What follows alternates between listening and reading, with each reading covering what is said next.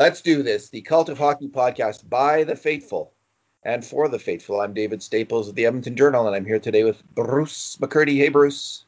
Hey David, how you doing today? Good day so far. Lots going on. Mm, Including Oilers news, Bruce. yeah. Something from about him being a distinct possibility to sign with the Edmonton Oilers. So we will, from team insider Bob Stauffer, we will talk about that, Bruce. We will also Hey. talk about our keep, hold, and fold or fold series in regards to the future of Edmonton Oilers players, and we were looking at a number of forwards most recently: Chason, Kara, Ennis, and Sheahan. You're going to be writing about. We're both going to be writing about goalie Mike Smith, and there's also some trade rumors buzzing around, such as Chase on for Bjork. So we'll probably cover that when we talk about Chase on for Anders Bjork. Buffalo, another rumor kind of buzzing around, and I'm not sure where this comes from, although saw it being discussed, and I was discussing it. Brett Connolly of the Florida Panthers for Zach Kassian of the Edmonton Oilers, which was an interesting idea. Mm. I'm just going to turn on my light here, Bruce. But so why don't we start with? Do you want to just say what Stauffer's saying in his tweet? Are you prepared to? Do you have that up? I'll I say did. that, and then we'll get your reaction. Here's what Okay. Stauffer tweeted. He said, "Quote: Distinct possibility that we see Jesse Puljujärvi return to Edmonton Oilers on a short-term deal. New GM head coach since Puljujärvi was last in Edmonton. Puljujärvi's agency has merged with Connor McDavid's agency. Oilers would have 6 right wings, could result in a right wing being moved for a left wing." Mm. All right, so just go ahead, Bruce. I'm just going to turn that light on. What's Right your on. take? Yeah. Well, it's good news if they finally built that bridge from Finland to Edmonton again, and uh, as Bob Stauffer says, I mean, there's a new GM, there's a new coach that was in place last year and still in place now that don't connect to Puljujärvi's prior time. There's also been a change of agents. Apparently, Puljujärvi is now represented by the same firm as Connor McDavid. And that may Same agent, possibly that same agent, yeah. So that may but different firm. that same agent, different firm. Well, Marcus Lato joined, same agent, Marcus Lato, but he joined a new. They Oh, merged with a new firm. okay. I Does got that it. make sense? So they're represented by the same firm, even as late. Yeah, Oh, okay. Anyway, different. that Yeah, yeah. that Oh, yeah. might help. Same firm as McDavid. Yeah. That might help build a little bit of a bridge because some of the stories, of course, were that Puljujärvi's issues were not just necessarily with management coaching, but it might have been within the team. So hopefully there's a little better basis for understanding there. Short-term contract, entirely expected that he would sign a one-year deal, frankly. Uh, and the price should be pretty reasonable because he doesn't have a lot of options. He doesn't have. He can't go to arbitration. He's at the end of his entry level contract, so he'll be due a 5% raise on 925,000. Call it $1 million. And the Oilers might sweeten that a little bit, but I don't see them going even as high as 1.5 that reportedly they were asking for. He's still in the prove it stage, and this will be a huge year for him if he comes back to prove it that he's an NHLer and maybe that he's a long-term solution for the Edmonton Oilers, or maybe that he's got the skill and talent to play in this league, but they'll agree at the end of the year or during the year to move on from him. But far better position to do that, seeing him in the NHL playing against other NHLers as opposed to highlight reels from Finnish leagues, uh, This especially is Finnish exhibition games against yeah. questionable opponents. Let's not get into the quality of the opponents. Yeah. Kurt got in a little hot water, I think, for suggesting that. Here I'm getting into it a little bit, but Kurt got into a little bit of hot water for suggesting that the finish. I think Kurt meant that this tournament that Puljujärvi was in and the highlight reels were coming from was kind of like a high senior league in Canada or something like that. because they were playing against like a Div 2 or 3 team in a 3-on-3 game. So some of the highlight reel stuff was kind of from really low competition. It saw, Puljujarvi shred the other team, go up the middle of the ice and score a goal. But the Finnish league itself is Oh yeah. the it's equivalent. It's a close equivalent to the AHL in terms of It's level of It's competition. AHL caliber. I can tell you that the NHL equivalencies, uh, which translate points in other leagues to NHL, and that's a way of comparing the leagues because the equivalency for the AHL, I believe, is 0.40, and for SM Liga is 0.37. So clearly, they're pretty close to one another when it comes to that kind of thing. So that at least allows you to take the temperature and say it's fairly equivalent to the AHL.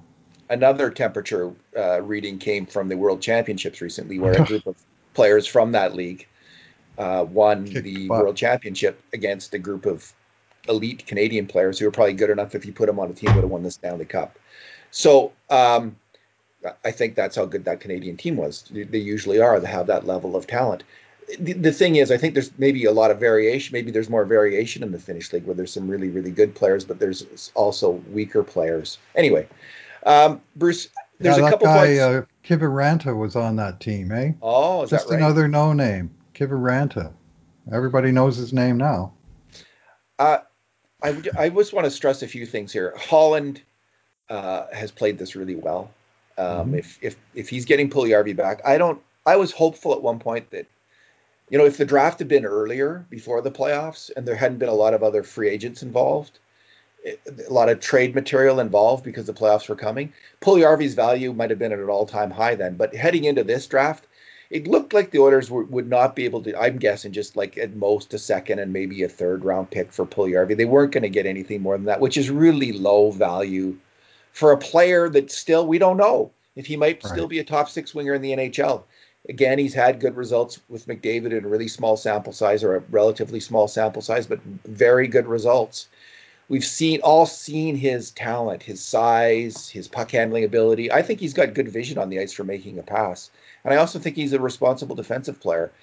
I think the questions about maybe they want him to be a different player, but I don't like. I think in terms of his on ice vision and his reading, offensive reads of the game, I think they're actually strong. I like this player a lot, and so good value and good move by Puljujärvi in the end too to get the Oilers were going to lose him. Everyone seems to forget this. If Puljujärvi had come back, like everyone was so offended that that didn't happen, the Oilers would have lost him because they had run out of options with him. Either was he was Oh. going to make the team last fall, Bruce, Hmm. and that I don't think that was going to happen. Tippett had to win, and I don't Right. see Puljujärvi coming back from injury, having bad confidence with the Oilers.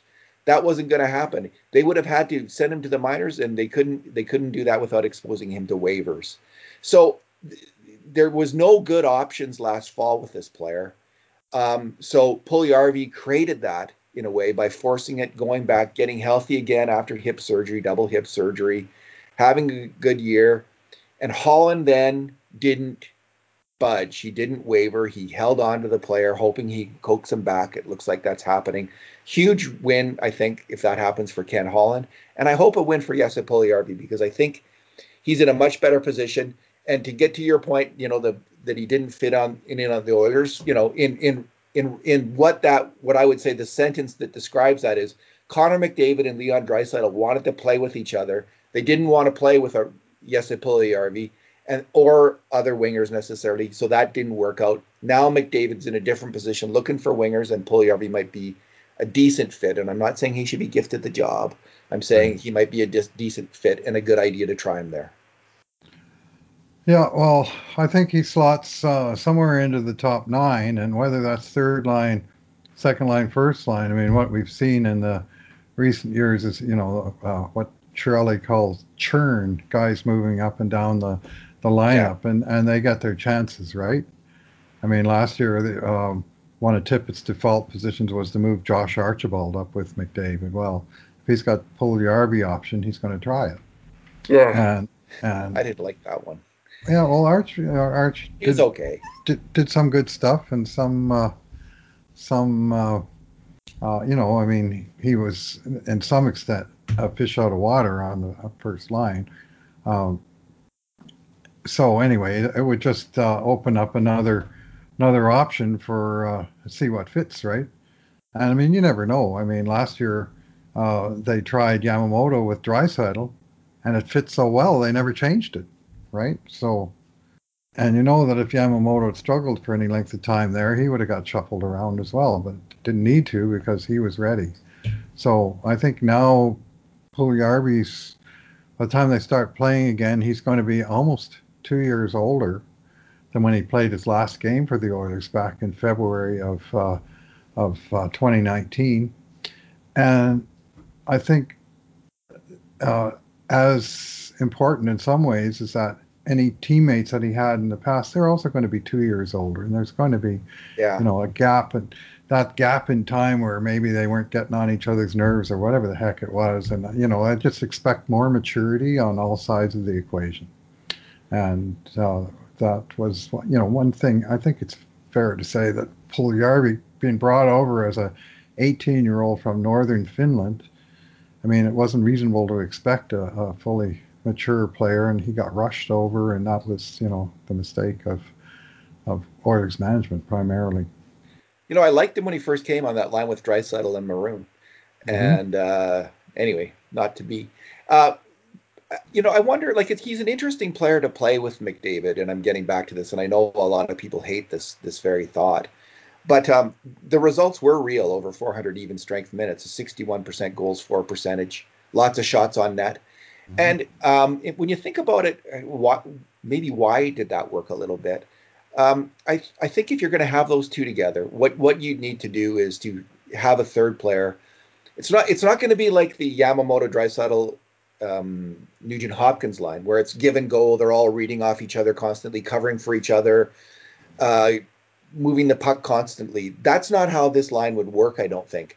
But it would be more like two guys, Puljujärvi and especially McDavid, dominating the puck, going after the puck, and one guy kind of in the high slot, crashing the net now and then, as made sense, but covering for them defensively as Right. those two guys kind of combined to make plays. And is Puljujärvi at that level where he could be that player? Get in there hard, get the puck, work with McDavid to make plays. I think there's a chance, and I think we saw that to some extent already when they were together, which is why they had success. Puljujärvi may be more ready to be that player. So, and again, I'm not saying you hand that to him or anything like that. Right. I'm just saying it makes sense to give that in terms of the things you're going to try and the churn you talked about. This is the Hmm. one of the things that you move to Right. during due diligence with your team. You just like you had to move Nugent Hopkins away from center, due diligence, put him on the wing, and that seems to have worked out. No one's talking about trading Nugent Hopkins anymore. So you try things out, you see if they work. Hmm. Well, you put Nuge on the left wing, and then you potentially have a killer line, or I'm Yeah. thinking what you don't do is maybe put James Neal on that line. You want a guy that can skate and look after the defensive side of things. And I'm still kind of liking Joachim Nygaard Yeah, as a Bruce, me dark too. horse of a guy who might be able to fill an important role as a third wheel with wheels on the line. Although bad news today, I read a report that Nygaard broke the same finger Oh, that did he? ruined his season last year, and Oh, he's out 4 to 6 weeks with this broken finger now in the Swedish league, which is I didn't know just he was playing. a bummer all the way around. Yeah, he got loaned over there just after. Well, he got loaned over there first actually Oh, because that's he had right. missed Yeah. all that time, and then Haas got loaned over there. Now Patrick Russell's over there. They found homes for Lavoie, Benson. They were just moving guys willy nilly over It's to great. Europe. It's It great. is. I don't mind it at all, but the risk you take, of course, that they might get hurt. And this same finger. I mean, how bad a break Crappy. is that? Yeah. Yeah, I'll Really save that. I'll crappy. save that word for when it's really important. But Yeah. how bad a break is that? I mean, come on, hockey gourds. Well, it could be worse. Could be his leg or something like that. Well, yeah, yeah. Okay. Bruce, let's talk about the other aspect of Stauffer's tweet. Hmm. That this notion of trading a right wing for a left wing.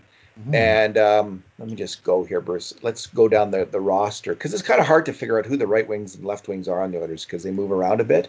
Because as far I think Russell, Yep. definitely Neil, definitely Archibald, all played. Did Chase on sometimes? No, he's usually the right winger. Um, but Draisaitl, when he's on the wing, can play either wing. So there's a number of guys who kind of shift around in their positions. Right. But right now at right wing, I have Yamamoto, Cassian, Chase on, Russell, plus Archibald and Neil, who Archibald. sometimes play right wing, or Mhm. Archibald, excuse me, most often plays right wing. Yep. And then you have finally Puljujärvi. 6 guys. Yeah. That's actually, if you include, is that one, two, three, four? That's seven if you include Puljujärvi. Well, if you include Neil, yeah, If six you right include shot. Neil, There's 6 right shot wingers. yeah, I if mean, you that's include how Neil. I just base them Okay. as righty or lefty. So And some of the, Neil likes to play right yeah. wing, but there's obviously no room at the end there for him, and lots of room on the left wing, so he'll stay over there. But this thought that they might trade out a right winger for a left wing, it may gathers. It's there's been stuff in the rumor mill, but if Puliarvi is coming over, that may trigger some kind of action. So some of the rumors have we've heard, and I can't remember. Is the right word the what's the provenance of the rumor? I guess like where it comes from. Provenance. Provenance. I was going to say etymology of the rumor. That's Is what they that say also on Antiques Roadshow. Provenance. the Yes. provenance of the rumor? Is not Mhm. these rumors. I don't. I think they have been discussed on Oilers now, which is kind of like my litmus test for. Well, Bob sometimes likes to stir the pot as Right. well, but it's kind of a litmus test. He's obviously the most well-connected Oilers insider who works for the team.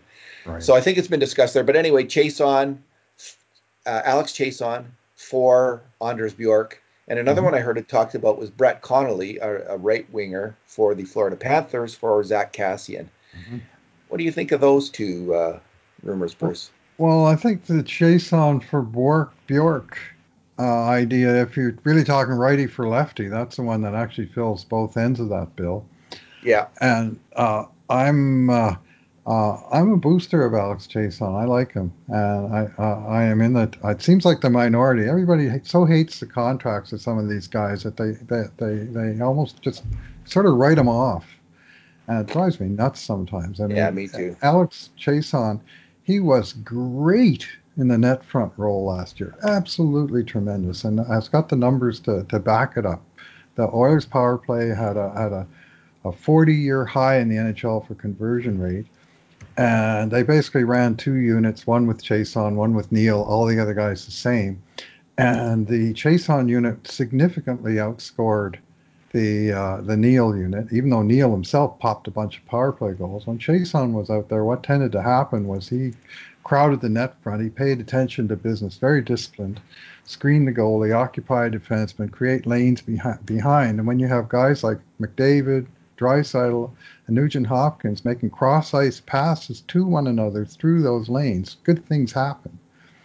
And Draisaitl himself, of course, popped a ton of power play goals on that unit, which on the other unit, Neil was the one that was getting more of the goals. But I think the chase on it's like having a great offensive lineman, and everybody sees the quarterback make the pass and the receiver make the catch, and they don't ever think about the lineman. But if you don't have a good offensive line, you're toast.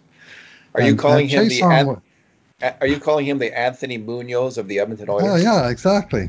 That's my vintage with the NFL. I haven't watched it in a Uh long huh. time, but I did Yeah, watch he it. was a terrific O lineman. Yeah, I call him the Charlie Turner of the Edmonton Oilers. I mean, It's- let's keep it local here.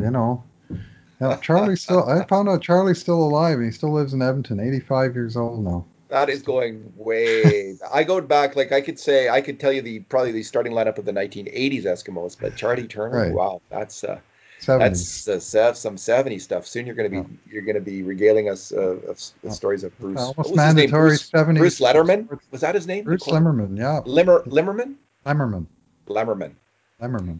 Anyway, so what do you think of Chase on? You're not. Chase on for Well, I like Borky. Chase. I like Chason. I'm not a huge fan of his contract, but I don't hate it with the heat of 1,000 suns like some people seem to. I mean, sometimes, I mean, the Lucic contract, that's one to hate. The Russell contract, that's one not to like because of the long term nature of it. There's a big difference between 7 years at 6 million or 4 times 4 versus 2 times 2. I mean, you're getting down into in a league where the average salary is like 3 million. Paying a veteran depth guy who has significant function on one of the special teams and performed well in a depth role at even strength, like that's not a problem to me. I didn't mind it, and I mean, his numbers went down in terms of goals and assists. He had that career year, which is of course what triggered that contract, the 22 goal year. But I thought he basically covered the bet, frankly. Anders Bjork, on the other hand, he's younger. He just turned 24. He's smaller, 6 feet 190. Uh, he played. He was only a fifth round draft choice back in 2014.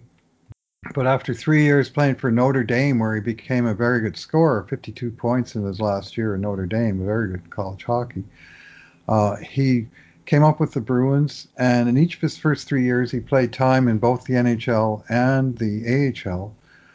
The problem being that he suffered season ending injuries early in the new year of both his first two seasons, which kind of set the guy back a little bit. But this year, he played 58 games in the NHL, just seven in the AHL. 19 points, 9 goals, 10 assists, so really not that different from Jason's scoring rate.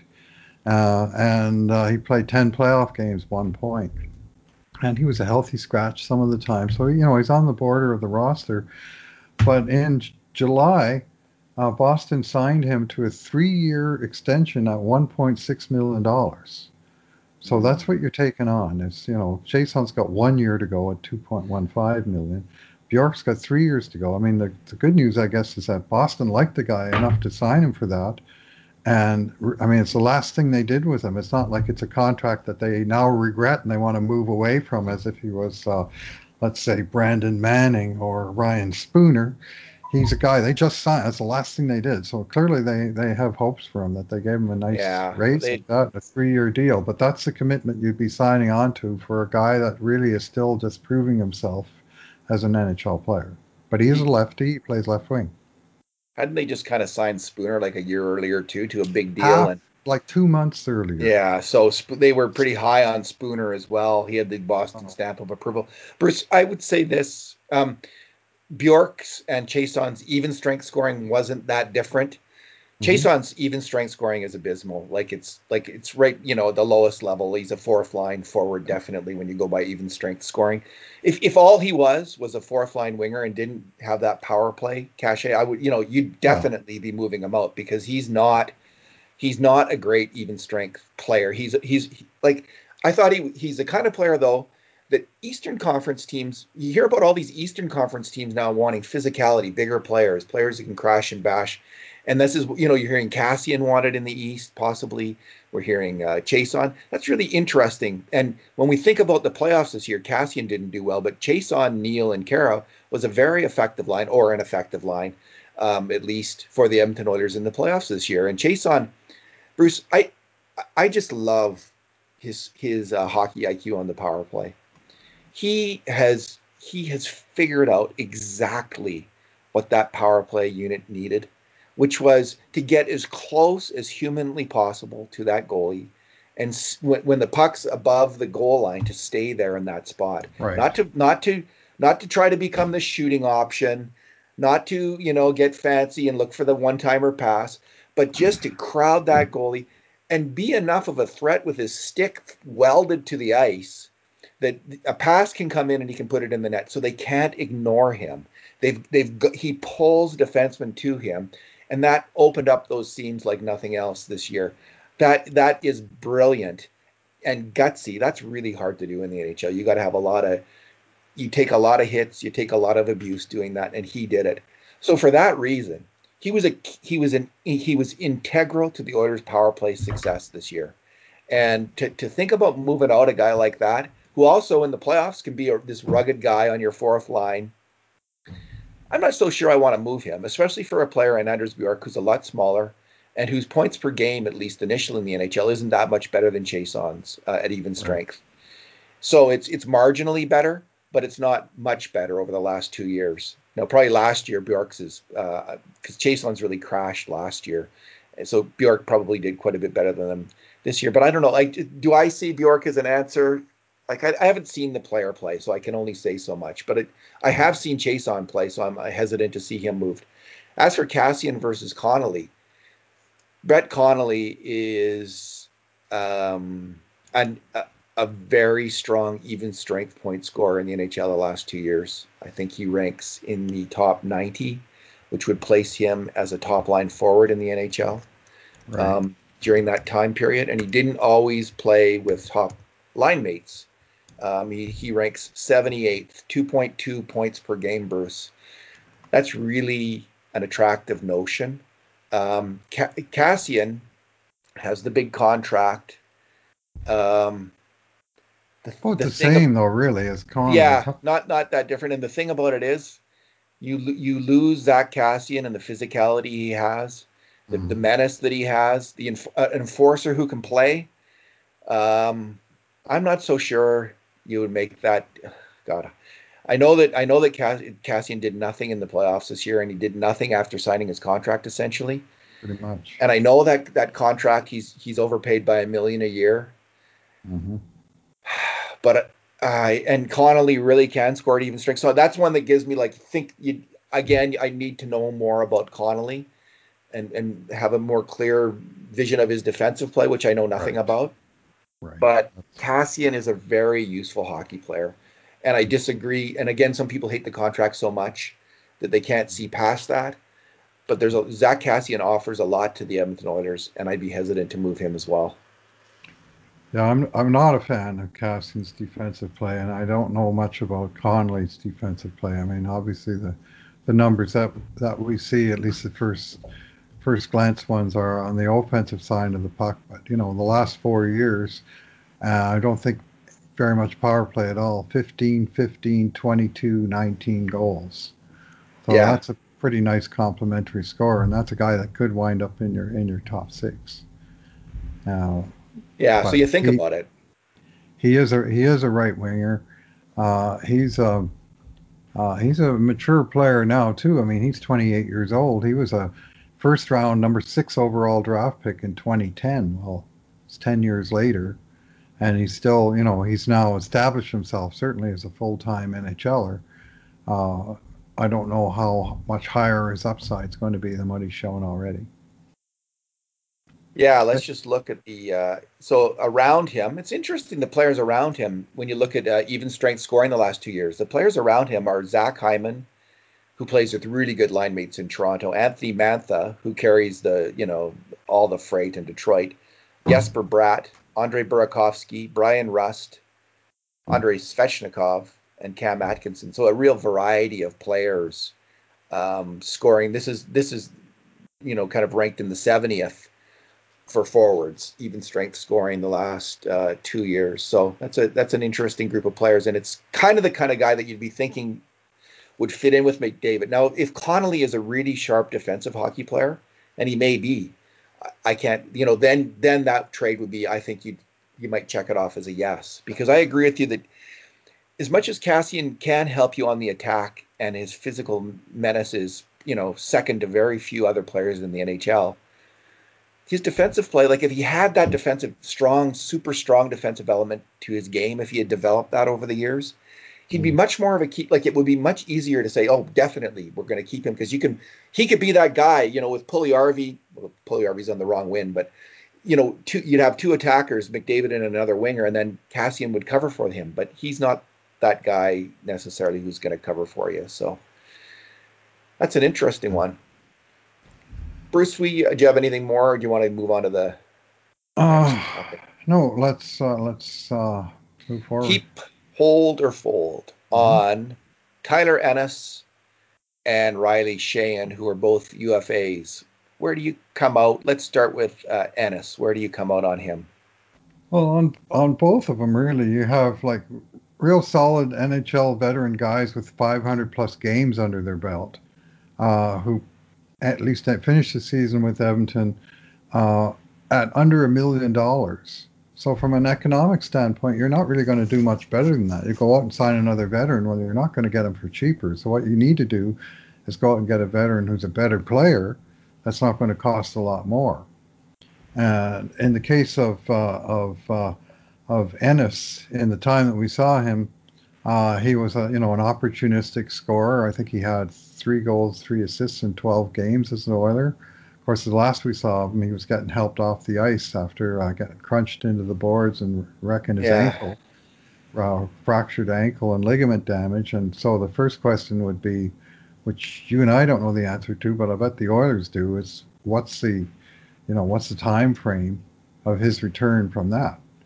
I mean, this happened on August the 5th, I guess it was. So by the time they're playing games again, it'll probably be 5 months after that. So you would think that's probably enough time. But if there's any questions about his physical well-being, he's an unrestricted free agent. There's no big reason to roll the dice unless you have a real solid source that he's, you know, raring to go, or he might be ready to go early in the season, but you can stash him on IR until you're ready to put him in there. But you don't owe him any favors or anything like that. And he's not under contract, and so if there are other options available, they may well wait and see what yeah, comes on the market, because we're going to see a lot of action in a very short time.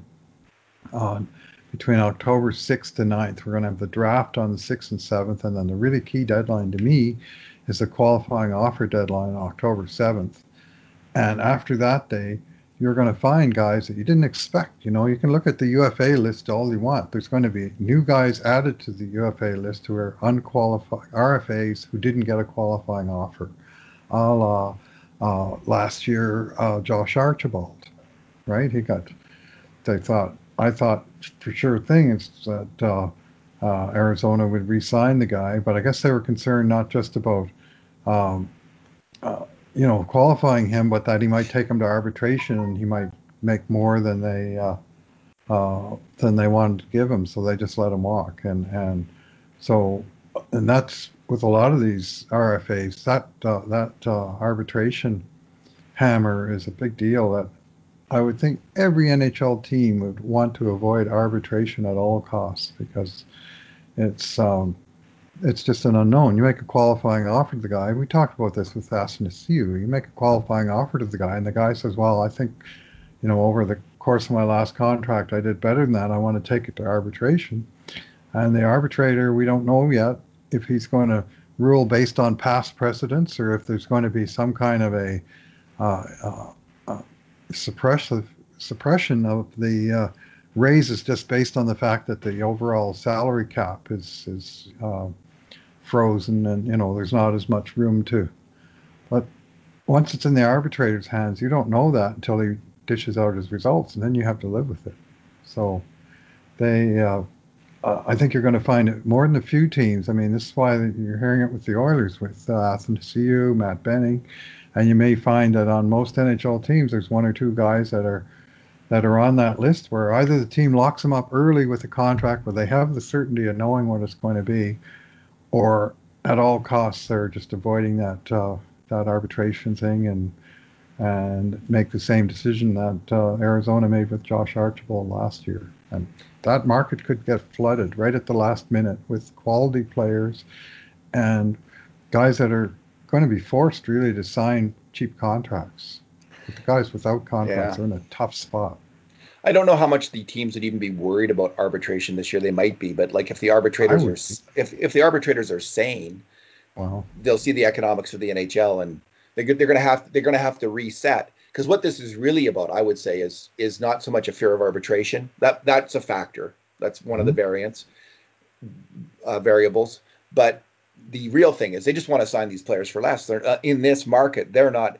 Fantasy is not worth 3 million. He's worth maybe two, 2.5 tops, I'm guessing. So that's what this is about: getting players at the right price for your team, because the market, as you say, is going to be quite a bit different. And so, yeah, with Ennis, who's going to be available? Can you get someone better than Tyler Ennis? He has a history of injury. He's not a young player. He's a little older, but I really loved how he played with the Oilers. I thought he was really good with in a top six role. He looked like he could fill in there at the least. And if he can, if you have him on the fourth line, then you got another guy who can skate on the bottom end of your roster. So I liked Ennis. If he's healthy, I hope he comes back. Sheahan and Kara, who we're also going to get to here. Right. Listen, if it was the other way around and Sheahan had the contract for 1.2 million next year and Kara didn't, I'd be thinking great, because Sheahan I think is a better player. He's the better defender by far at even strength. Kara still struggles to cover the slot, and he struggles giving away the puck in his own zone. Kara's more of a physical player, maybe has a bit more offense, maybe. But I think in terms of being the real deal on the penalty kill, and there's some question like, was that Oilers penalty kill? Is it sustainable? Can they keep Right. doing that? And that's a very valid question. But I think Almost Sheahan, certainly not, in my yeah, opinion. but I think Sheahan is like he was one of the absolute keys on that penalty kill. He's a very smart penalty killer. He's an excellent penalty killer. And I'm not so sure Kara. I think Kara's pretty good. He had good results, but Very. I think So, Sheahan. I'm much more convinced that next year, if you're counting on someone to carry your penalty kill, it's Sheahan's a much better bet than Jujhar Kara. So where this is all heading is if the Oilers can trade Kara, there's apparently interest in physical players in the East. So let's say you have Cassian, Chason, and Kara. You move out one of them in a deal. mhm. We don't know who that might be, to change kind of this, get a little bit more speed or some offense in your attack, which the Oilers also need. Then maybe if it is Kara, who would be my preference of those guys to get moved out, probably, then you Sheahan might make sense. So it's kind of hold on all of them until you on a Right. certain level until you because the everything is so up in the air right now. You don't know what's going to happen. So I Sheahan, yeah, could he come back at the right price and help out the team as a fourth line center? Yes, he certainly could do that. And Ennis, same deal, and Kara, I don't haven't seen enough of Jujhar Kara to say anything. But if you can move him at this point. I'm not. Although I liked his play in the playoffs, he's just been too inconsistent, Bruce, for too long, and I think the others can do better. Yeah, well, Sheahan, the other thing he brings is solid experience and decent results on the face-off dot, and that was something of value to the Oilers. Unfortunately, he's a lefty, but most of the options are um, lefties. I mean, but there will be other potential 3Cs on the market. The downside of Sheahan was that even strength, every teammate that he played with saw the results worsen when they were playing with Sheahan as opposed to playing away from Sheahan. And part of that was probably when they were with him, they got more of the grunt minutes that Sheahan tended to get, the more of the Exactly. own zone Yeah. starts and so Exactly. on. But on the surface, he dragged down the goal scorer percentages of basically all of the guys that he played with any significant minutes with, all of them, every last one of them. Like I had a long list of 14 guys, and they all were a couple of percent to, like in a couple of cases, it was just ridiculous that they were it's so Yeah. much different with that were without him. That was a bit of an eye popper to look at that. Yeah, fair enough. And Sheahan, wasn't he wasn't a brilliant even strength player, but there was a moment, Bruce, where I think so much of hockey is getting the right combinations of players together on the ice. And Sheahan spent a lot of time with Kara, and I've said this before a million times, like these two big slow players together on the ice at the same time, that did not work at all, did not come close to working. And we saw it in the fourth game of the playoffs was just eye Yep, popping to me that same they problem. they would go back to that. But when Sheahan was teamed up for a short time before Nygaard got hurt in January with Nygaard, Sheahan, and Archibald, that line, I haven't looked at the numbers for that particular line combination, but I thought they looked really good. I thought that was the right idea. Put Sheahan with two guys who are really strong defensive players as well and who can skate, and suddenly you have a third line that finally made sense. And it's such a shame that there were some No. injuries then to Nygaard and I think McDavid, or Kassian. Actually, it was Kassian He got first. suspended. Yeah, Kassian got suspended. Those two things broke up that line. Twice. Yeah, Kassian. And um, those two things broke up that great checking line. Now you could come back. You could. There's a chance you'll have that line together again this Mm-hmm. coming year and see if that works because that really did work. And it gives me again. It's another thing. The Kara Chase on Neil line also worked. So there's a couple things that make me think in combination with the right players, both Kara and Shane can contribute to the Oilers at even strength and in a winning way. But it's obviously not a huge, massive priority to keep either of them in the fold. And the same goes with Ennis. I agree with your take that one of the two will be back, Kara or Shane. And the overwhelming factor at this moment in time is that Yeah, Kara has a contract and Shane does not. So the yeah. default position seems to be that Kara's the guy will be coming back uh, to the Oilers. And of course, trades happen. I mean, it's very hard to predict the trade market. Uh, but that's the other way. I mean, the Oilers got 12 forwards under contract already. So these guys, Ennis, uh, Shane, and Athanasiou, all three, uh, are potentially in a spot of bother, um, just because there's so much competition and they're maybe looking to change things up.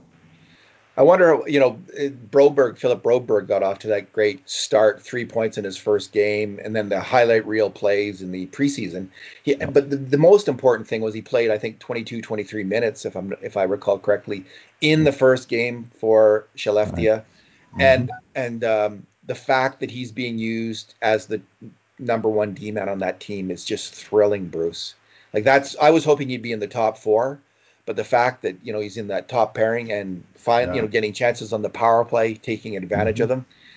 It's interesting. I just wish that in some ways the trading deadline was a month later, because if they'll have at least, it would be nice to have like 10, 20 games of Broberg in Sweden, because Bruce, if he, who knows what's going to happen. Obviously, he's not going to put up 3 points a game, but let's say he gets uh, you know zero point 0.7 points a game. Like he's one of the top scoring defensemen in the Swedish league this year. That speaks of a defenseman who's ready to play on the Oilers and could change the whole equation of how things go on the blue line and what the needs are and whether they're interested in a player like Oliver Ekman Larson. And our colleague Kurt Levins raised the possibility that you're going to trade for Larson and maybe have them eat some of his salary. Arizona eats some of his salary. I don't know how willing, honestly, Arizona would be to do that. The whole idea is moving him out on a salary dump.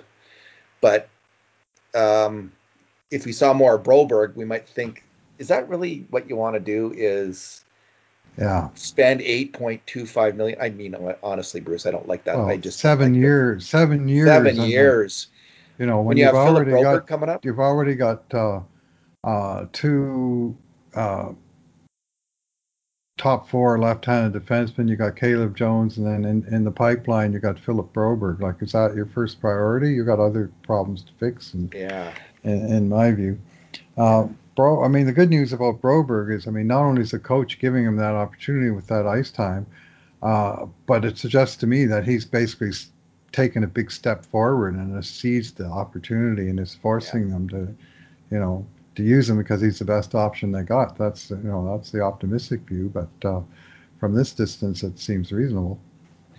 Yeah, it was interesting. It was either Jonathan Willis or Alan Mitchell did a big thing on Broberg. I think it might have been maybe both of them, where they looked at like similar age defensemen in the Mm-hmm. Swedish Hockey League and just how hard it is to tell Yeah, based on their scoring as an 18-year-old where they're going to go offensively. scoring. Yeah, So, because sometimes they're used in a strictly defensive role and they're obedient, they might be an obedient player who just, if your role is defense, that's what you do in your 14 minutes of ice time because you don't want to go out of the lineup because that's the next step, right?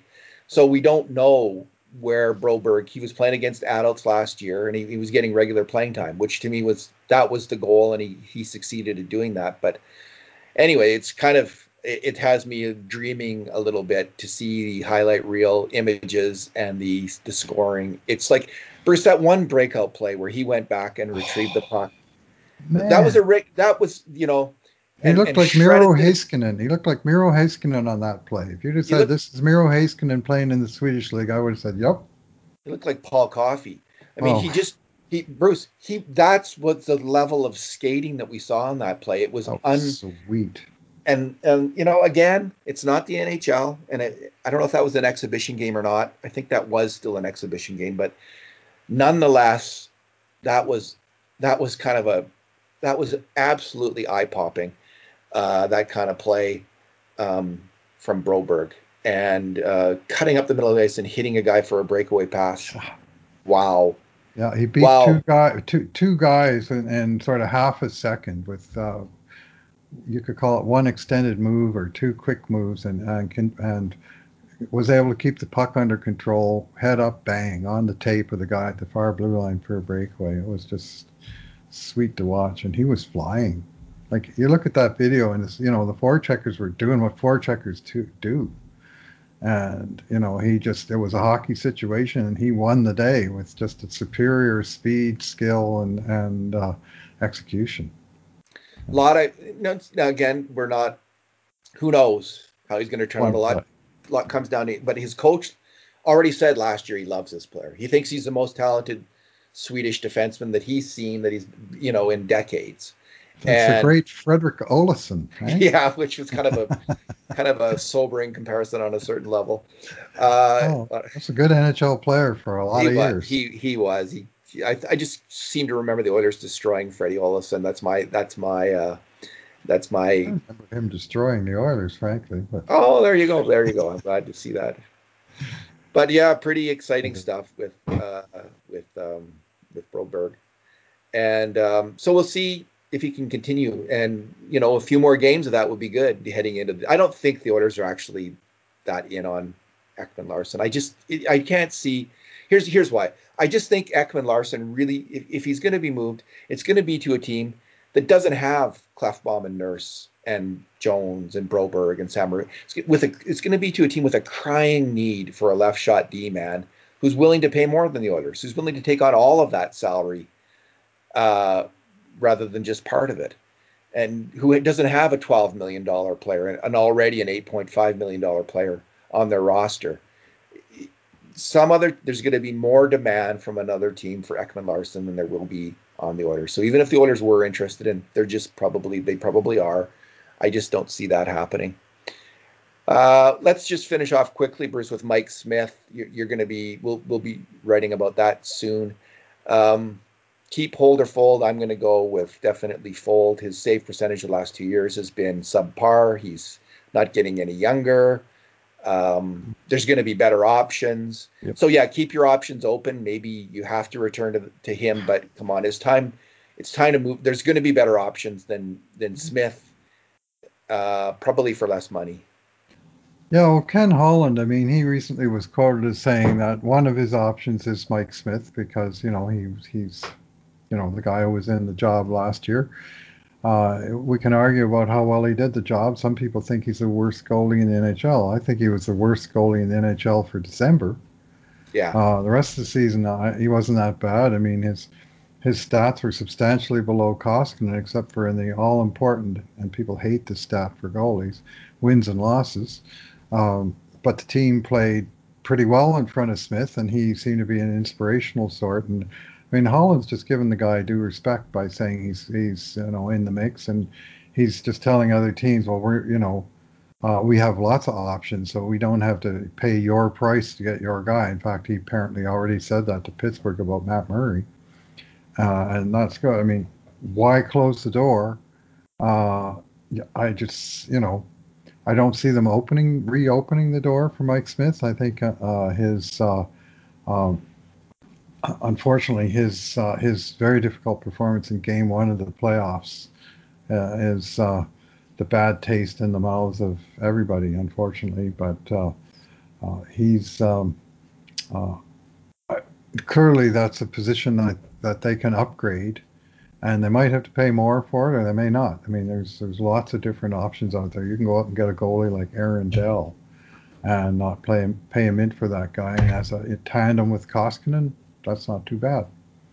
And the key here is Koskinen. He's under contract, and he's a better goalie than some rate him for. Like statistically, he shows up really well. And I know Kevin Woodley, the regular guest on the Jason Greger show from In Goal magazine, and an expert on goals. I love his commentary, and he thinks quite highly of Koskinen, and he points out that, in some of these more advanced ways of measuring goalies, he's in the top half of, the top 15, top 10 in the league in a number of different metrics.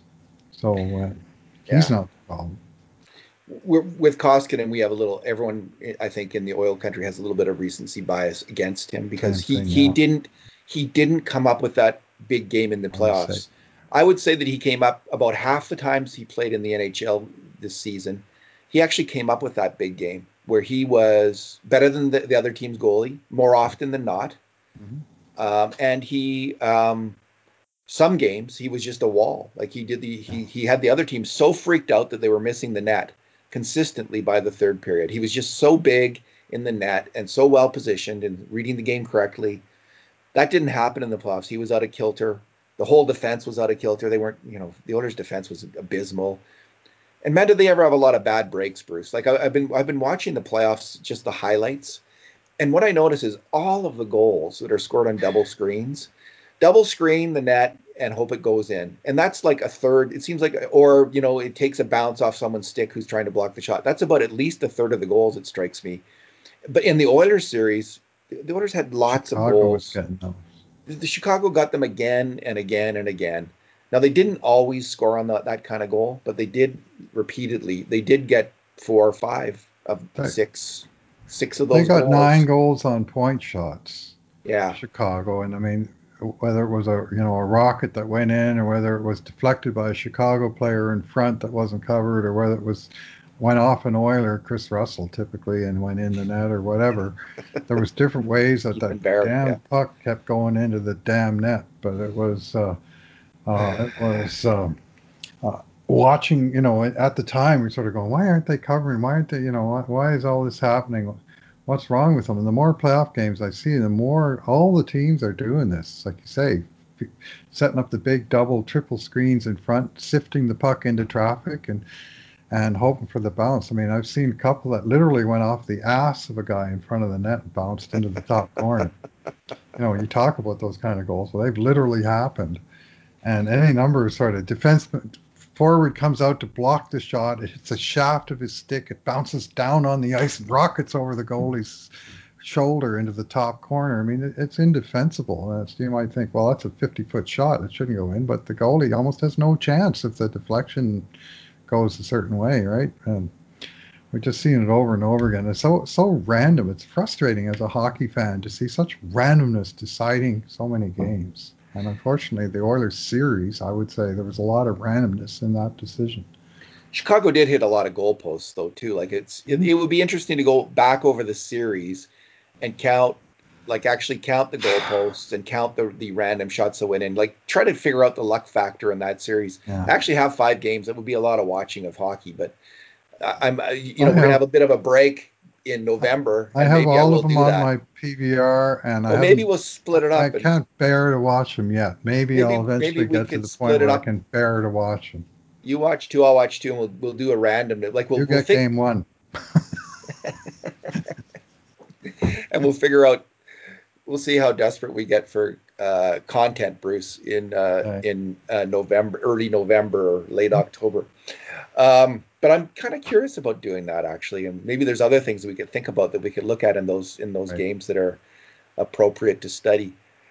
Yeah. So we're both saying fold on Mike Yeah. Smith. What about the last thing, just real quick? It was brought up. Craig Button said of TSN that the drafting of Askarov, and his first name escapes me right now, the Russian goalie Yaroslav. Yaroslav Mhm. Askarov would be a LeBron James slam dunk if Askarov was available to the Oilers at Mhm. that pick. May well be the case, Bruce. Like the Oilers have not done, like they've in the first round of the past, they've drafted Grant Fuhr and Devin Dubnik. Mhm. It's against the wisdom of the analytics that drafting goalies is a good idea. Like if you have a high pick, what you want to do is first round pick, take a forward. Uh-huh. because NHL scouts are best at identifying forward talent. They're second best at identifying defensive talent, and Uh-huh. they're third best, considerably worse at identifying goalie talent. Uh-huh. So for that reason, I'm hoping with their 14th overall pick and with the high number of highly skilled forwards that the Oilers take a forward in this draft. And Askarov would run completely against that analytical thrust. But again, I But haven't watched these players, so it's hard for overall, me to. I've seen a bit of Askarov and at the U18s and so on, and Yeah, very very good netminder. Uh, the thing about goalies, I mean, people say don't waste a first round pick on the goalie, but if you look at the history of first round picks and goalies, there's some mighty fine goalies. You know, the truly exceptional ones that got picked in the first round. I mean, you talk about Grant Fuhrer, Tom Barrasso, Roberto Luongo, Carey Marty Price. Brodeur, Carey Price, uh, Andrei Vasilevsky, that's in the Stanley Cup Finals. Tampa decided to invest their first round pick in a goalie in 2012, and they got it right. And now they've never had to worry about that position again, other than finding a backup, that can go in and, play a handful of games and spend the rest of the time being a supportive teammate, right? They got Curtis McElhinney, he's their backup now, and I mean that's an ideal situation. But it's a gutsy move. Tampa made the move; it paid off for them. You could find other examples where teams thought they were doing that and it didn't pay off. But the truly exceptional goalies that have been drafted in the first round, a lot of them proved to be pretty exceptional and to be fine goalies. And there's more buzz about Askarov than there's been about any goalie in a while. So I don't. Yeah, I actually don't think he'll be there at 14. I think no, that's Carolina, who've had goaltending headaches of their own, I think they might invest in that position because they're pretty well stocked elsewhere in their yeah. organization, and they have a specific need there that they may just do what Tampa did all those years ago and say, we want this guy to solve this problem. Done. And the analytic trends are only worth so much. I mean, you say don't draft a defenseman necessarily with a higher pick, but I mean, how else do you get these really great defensemen? So many of them are taken at the top end of the draft as well. And let's say Broberg does turn out. I mean, everyone was not everyone, but many people were so sour Mm-hmm. with the Broberg pick last year, right? Because there was Yep. all these American forwards, and then the sourness reached a new peak at the World Junior Tournament when Broberg played in a defensive role, didn't particularly stand out, and the guy that was taken just behind him in the draft, Trevor Zegras, was the star attacker for the United States. Not that Mm-hmm. the Oilers would have taken Zegras. We have, like, if they had taken a forward, one of the rumors is they would have, if Dylan Cousins had been there, is that the same Right. draft? They would have taken him, and not Broberg. So you know, whoever the Oilers take, Bruce. I'm not going to sit there on draft day because I don't watch these players. I'm not going to complain about it. I'm not going to complain about it. I'm going to say, I hope they got it right. Fingers crossed they got it right. Um, Yeah. that's about as good as I can do for the commentary. But because even though I know a little bit about the draft analytics, I don't watch these players in 30, 40 times, so I can't really say. Yeah, well, casting judgment on 18-year-old kids because you wanted someone else is a little premature. Like you got to give these guys room to grow. I'm in Low Tide's camp. 5 years, 2 years back in junior, 3 years of their entry level contract, and then you got a pretty good idea of what you got. And an exceptional player you'll know earlier. And I'm hoping that's going to be the case with Philip Broberg. But they've got Where are we with this Puljujärvi? Is this his fifth year? this he was drafted in 2016, so Yeah, this will so be his draft plus 5 year coming up. this is it. This is it. It's a bit it's a kind of a Well, crystallization point for many players. and everyone remembers in these draft conversations, they all remember the time they wanted the Oilers to take a player. The Oilers didn't take that player, and they rub it in the Oilers' face Alex forever. Like, DeBrincat, man, they yeah, should have took Matthew Alex Barzal. DeBrincat. But the same guy might have been the same guy pushing. Oh, they should have taken Sam Bennett instead of Leon Draisaitl, Right. right? There was a Yeah. huge faction of Oiler fans, very very vocal about taking Sam Bennett Mhm. over Leon Draisaitl. So people, you know, I always take it with a grain of salt when someone holds themselves out as like they should have listened to me and taken taken so and so in the draft. And You that's know, part of just the part of the pleasure fun. of being a hockey fan is you talk about Fair enough. you remember Fair the enough. ones that got away in your mind and so on. Yeah. And you just mentioned the magic name that we definitely need to talk about in this podcast briefly, which is Leon Draisaitl Yeah. and his fantastic season, which saw him uh, win one trophy as the objective best scorer in the league with on the ice results, and then be recognized by both his peers with the Ted Lindsay Award and the experts, pundits, media folk that watch the game and vote that awarded him the Hart Trophy as the MVP. That's a nice hat trick and the first All Star team to boot. Nice Yeah. season, Jan. That makes him, to me, that makes him the first star of the NHL season. Congratulations to Leon Draisaitl. And you know what? If you are a Valerie Nikushkin fan, there's always next year. There is always next year. Bruce, let's leave it there. Let's do that. Thanks Thanks for for talking. listening. Yeah, thanks Oh, for listening, everyone. and in the meantime, and in between times, this has been another edition of the Cult of Hockey podcast.